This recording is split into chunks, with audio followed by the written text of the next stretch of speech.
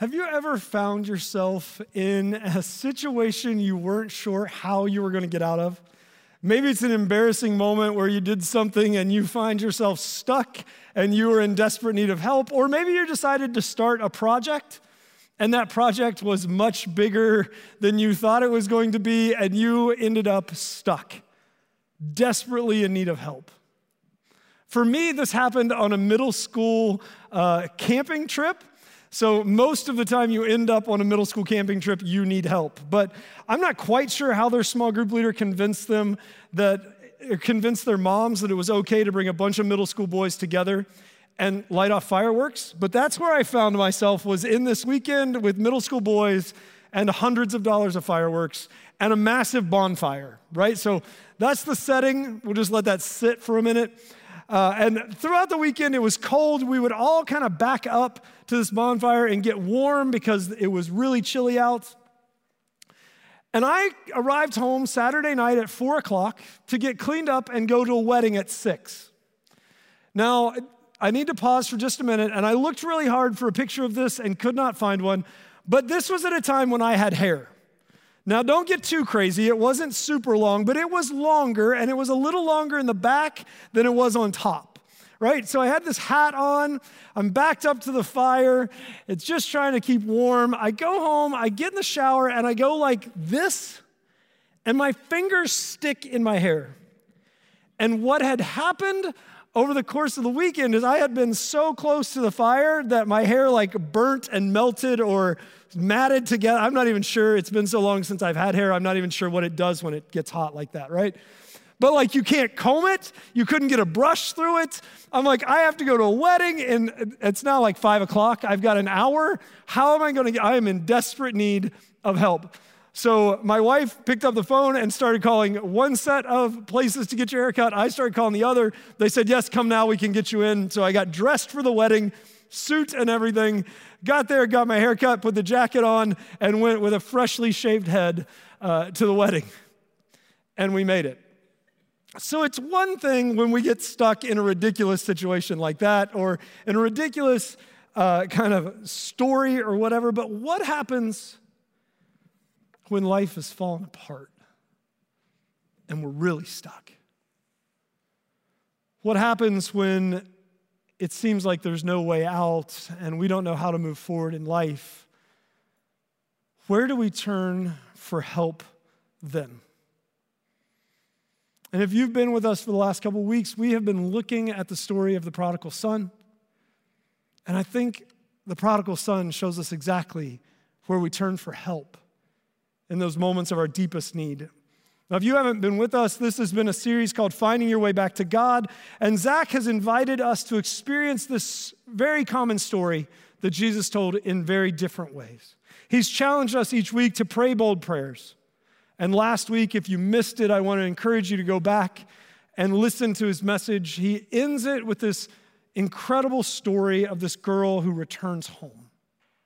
And if you just want to listen to the end, if you need a good cry on Sunday afternoon, go listen to like the last 10 minutes of it. If you don't want to cry, don't ever listen to that sermon. That's what I will tell you. It was fantastic, but it will make you cry. And it's in that moment of thinking about returning home that I want to pick up again today. But before we get there, let's take a look at Luke chapter 15, starting in verse 14.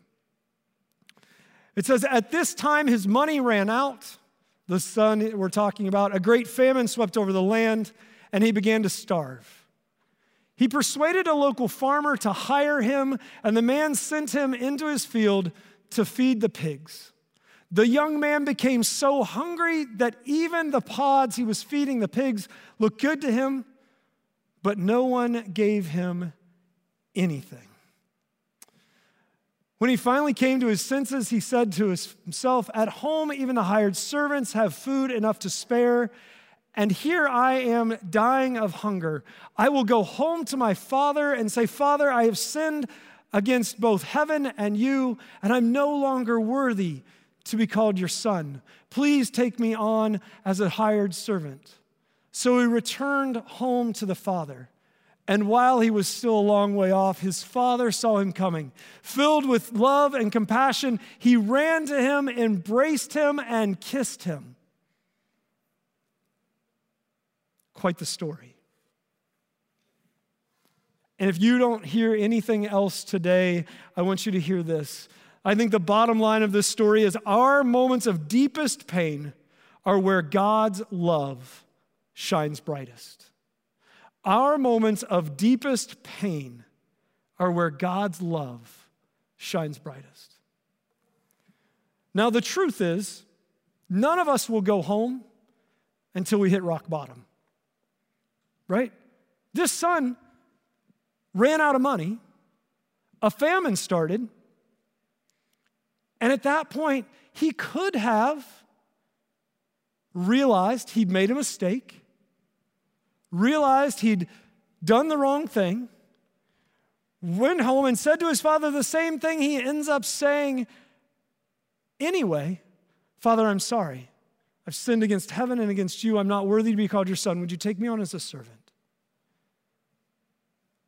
But like many of us, he's got this fighting spirit that's not going to quit until he's at rock bottom. So he's got one more idea. I know what I'll do. I'll go hire myself out to a farmer. I'll go get a job. I'll make the money I lost. I'll be able to continue to be on my own. I don't have to go home. I don't have to say I'm sorry. I can keep going. And he finds himself literally at rock bottom. I don't know how you picture this story, but I picture this son just sitting in mud. The pigs all around him.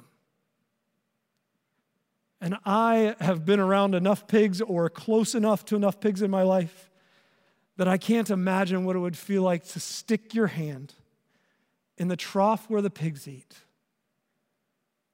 pull up a broken, half-eaten, half-rotten cob of corn, and think, I'm hungry enough to eat that. But it's in that moment that he realizes he needs help.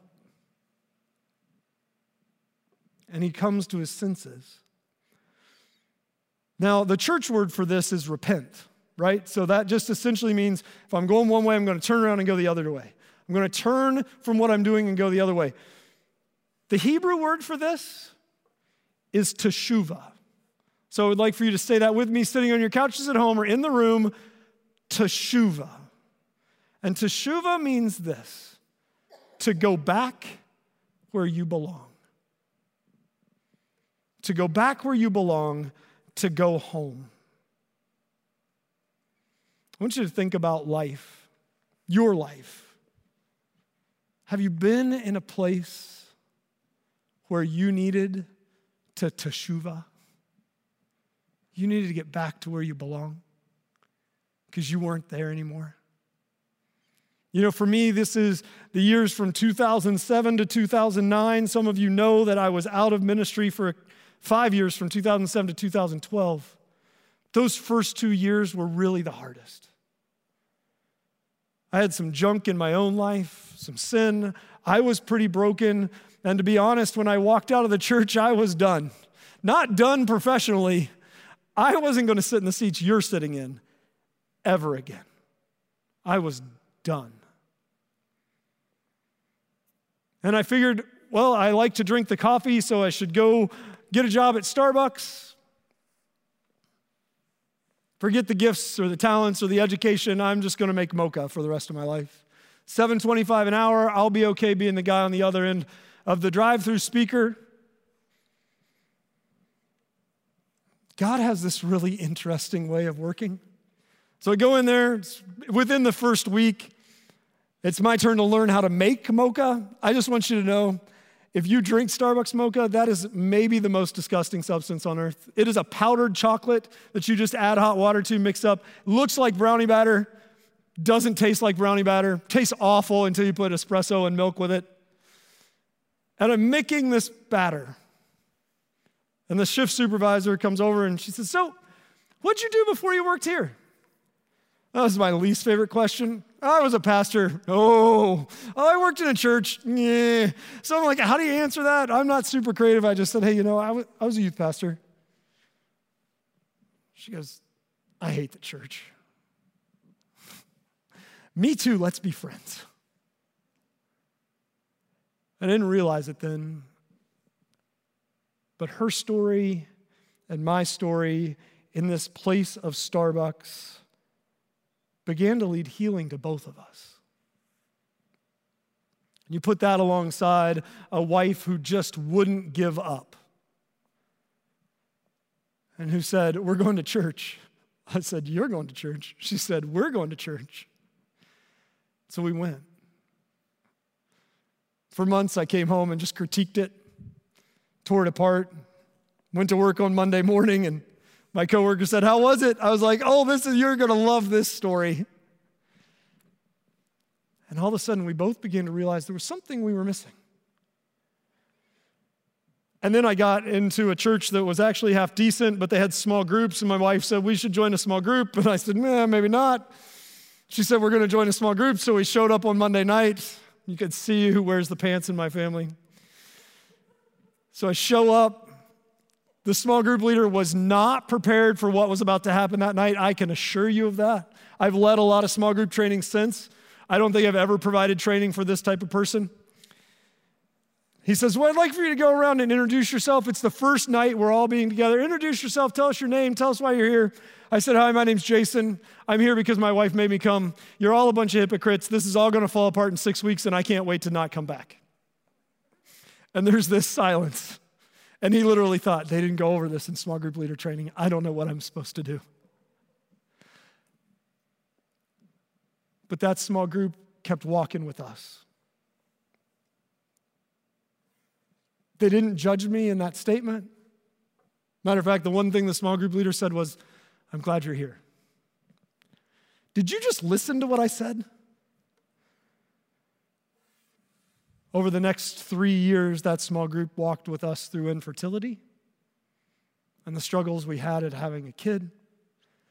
They celebrated with us at the birth of Josiah, our oldest son. They walked with us through my battle, diagnosis with cancer, my battle and treatment. They were there. They weren't what I thought they were. But I was dead set on running away. I don't know if you've been there or not, or if you're there today. I can't help but think that as many people watching online and there is in the room, there's somebody who's been there or is there right now. And I want you to know you can experience teshuvah. You can return back to where you belong, back to a relationship with Jesus who loves you, back to a small group that will help you heal, back to a family that loves you and wants to mend the broken relationships. You see, I think my story is part of the reason I am so passionate about helping people find a place where they can belong, no matter who they are, and getting people connected to groups. This theme goes all throughout Scripture. All kinds of Bible characters are broken and alone and desperate. King David, the nation of Israel, Paul, and the son in this parable. The truth is, each and every one of us at some point is going to need to go back home. But when we get to that point and we need that help, going home is not about like going home in college. You know, because you're tired of eating ramen and microwave meals and you're ready for somebody to cook you a good meal. You've got some laundry you want to get done and you don't want to pay the prices. No, it's a coming home to stay. It's a coming home to a loving Heavenly Father who wants to be in a relationship with you. But I think the hard part is when you get there, when you're that kid in the mud with the pig food in your hand, getting ready to eat it, you realize, if I'm going to go home, there are going to be consequences. Because as parents, we do this, right? We teach our kids. You can make a choice, but every choice you make has a consequence. That's what my kids would tell you. All choices have consequences. We've had the good consequences and the bad consequences. They all have consequences. And we're afraid of the consequences. We're afraid of how God will respond when we come back home. I wonder if this is what the sinners and tax collectors who were listening to Jesus tell this story thought. Yeah, I don't want to go back home, because there's going to be consequences. But the reality is, when we come back home, we come home to a loving and gracious Father who's ready to welcome us home. I want you to take a look at this video about an Olympian named Derek Redmond. Steve Lewis in lane 3. Roberto Hernandez out quickly in 4. Now down the backstretch. Ismael on the left of the screen is running very, very quickly. And inside of Lewis, Sunday Bada of Nigeria. And Derek Redmond of Great Britain has pulled up with an injury. Redmond is out. Derek Redmond, the British record holder, and an important member of that British 4x400 meter relay team, as he doesn't want anybody to help him. It'll be Lewis to win in 44.50. Look at this. He's going to try to finish his semifinal race.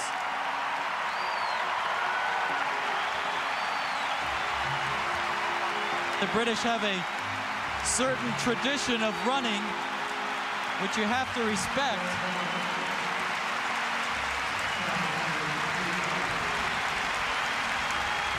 A bizarre finish to this first semifinal in the men's 400 meters. Derek Redmond of Great Britain pulled up with an injury halfway down the backstretch. He's fighting off those trying to help him to finish the race in his lane. And now the pain too much.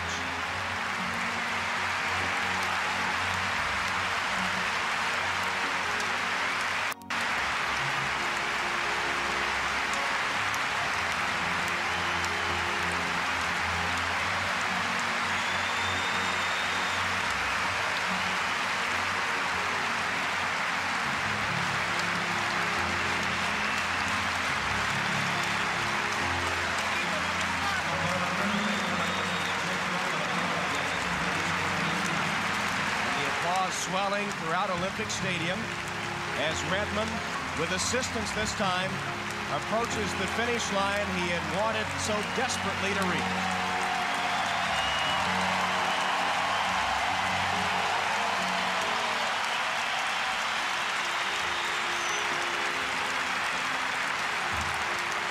That is the Olympic spirit.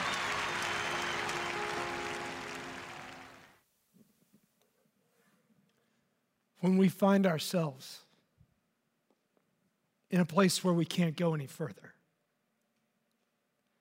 that's the loving Heavenly Father who runs to us, who wraps his arms around us, and who carries us across the finish line.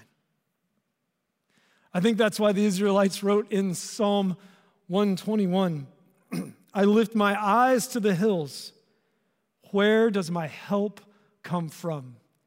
My help comes from the Lord who made heaven and earth.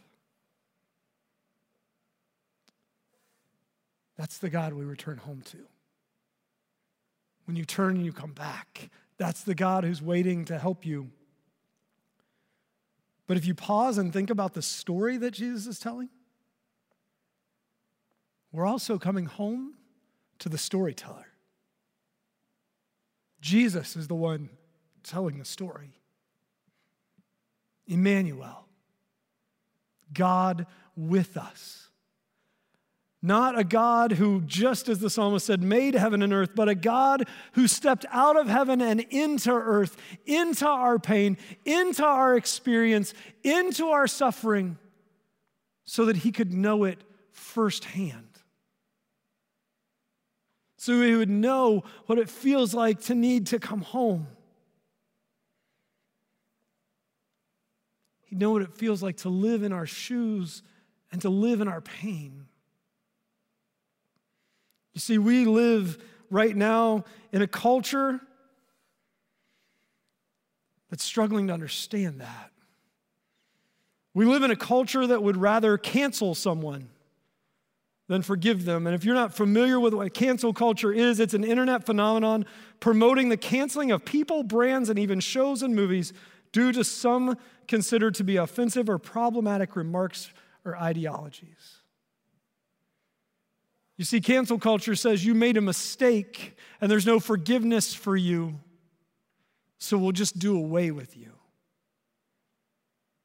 We'll just push you off to the side so that nobody will remember or think about or care about what you've done. The truth is, unlike cancel culture, Jesus looks at your sin. Instead of Jesus looking at your sin and canceling you, Jesus looks at you and cancels your sin. He cancels your debt. He cancels your shame. He cancels your mistakes. And he welcomes you with arms wide open and says, I love you. It's why the writer of Philippians can say, when he appeared in human form, he humbled himself in obedience to God and died a criminal's death on a cross. Jesus came to cancel those things because he made the decision that he would rather die for you than live without you. We can't do this by ourselves. We don't pick ourselves up and return home by ourselves. We do it because of the work of Jesus working in our lives and drawing us back to the Father. And it's in that our moments of deepest pain are where God's love shines brightest. But I want you to know that's a conditional statement. God's love isn't conditional, but it does require us to ask for help. If you've got a sheet of paper with you, pull it out. If you don't, that's okay. I just want you to imagine in your mind. Imagine a sheet of paper in your mind. Put the word Jesus right in the center of that sheet of paper. Now I want you to think, where are you on that sheet of paper? If you were to put your name right next to Jesus' name, would it be right next to his? Right underneath it, right above it, right beside it? Would it be way down in the corner, trying to stay as far away? Maybe you're not even on the sheet. You're like, hey, listen, I don't know who this Jesus guy is. I'm not sure about this yet, so I'm not even on that sheet of paper. Where would you put your name? Where are you in a relationship with Jesus right now, today? Not where do you want to be, where are you? Now I want you to put an arrow coming out of your name. Is that an arrow leading you closer to Jesus? Because you're moving closer. Maybe you were the prodigal son and you're on your way back and you're getting closer. Or are you someone who, for you, church is a nice Sunday morning thing. Everybody thinks life is all together because you have created this nice little shell, but on the inside, we're running as far as we can to get off that page. And nobody knows it yet.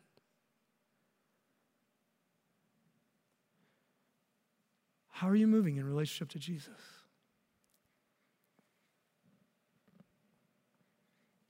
I want you to know, no matter where you are, no matter what direction you're moving, God loves you.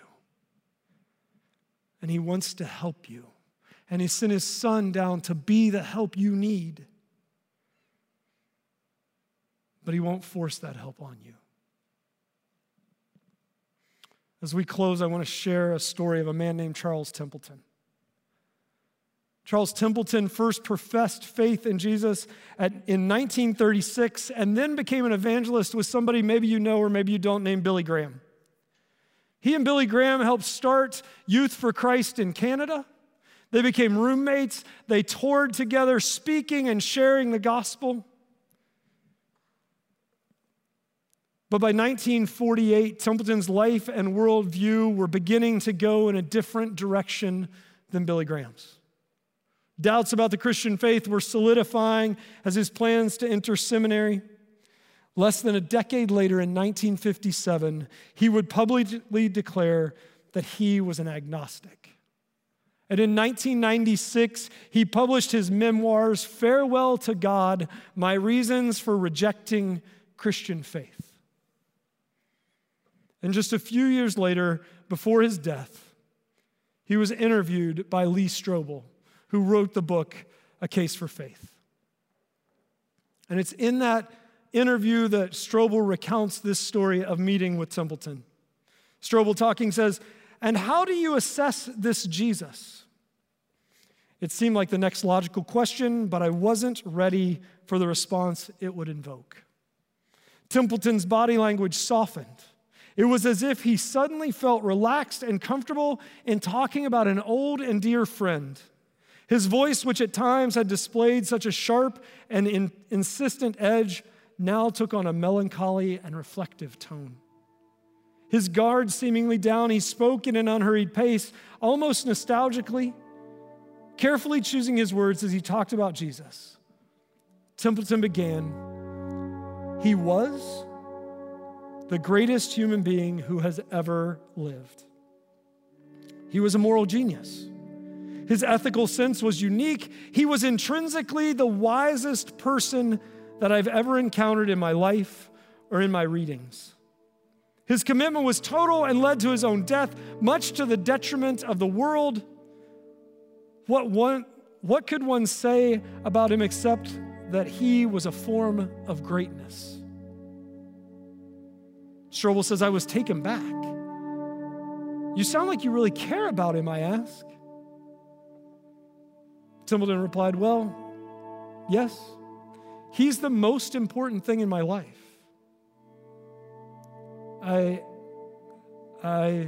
Templeton stuttered, searching for the right word. "I know it might sound strange, but I have to say I adore him." Templeton continued, "Everything good I know, everything decent I know, everything pure I know, I learned from Jesus. Yes.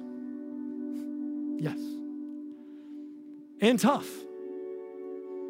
Just look at Jesus. He castigated people. He was angry. People don't think of him that way, but they don't read the Bible. He had a righteous anger. He cared for the oppressed and exploited. There's no question that he had the highest moral standard, the least duplicity, the greatest compassion of any human being in history. There have been many other wonderful people, but Jesus is Jesus," Templeton said. "But no," he said slowly, "he's the most." Templeton stopped, then started again. "In my view," he declared, "he is the most important human being who has ever existed." Strobel recounts, "That's when Templeton uttered the words I never expected to hear him say. And if I put it this way," Templeton said, his voice beginning to crack, I miss him."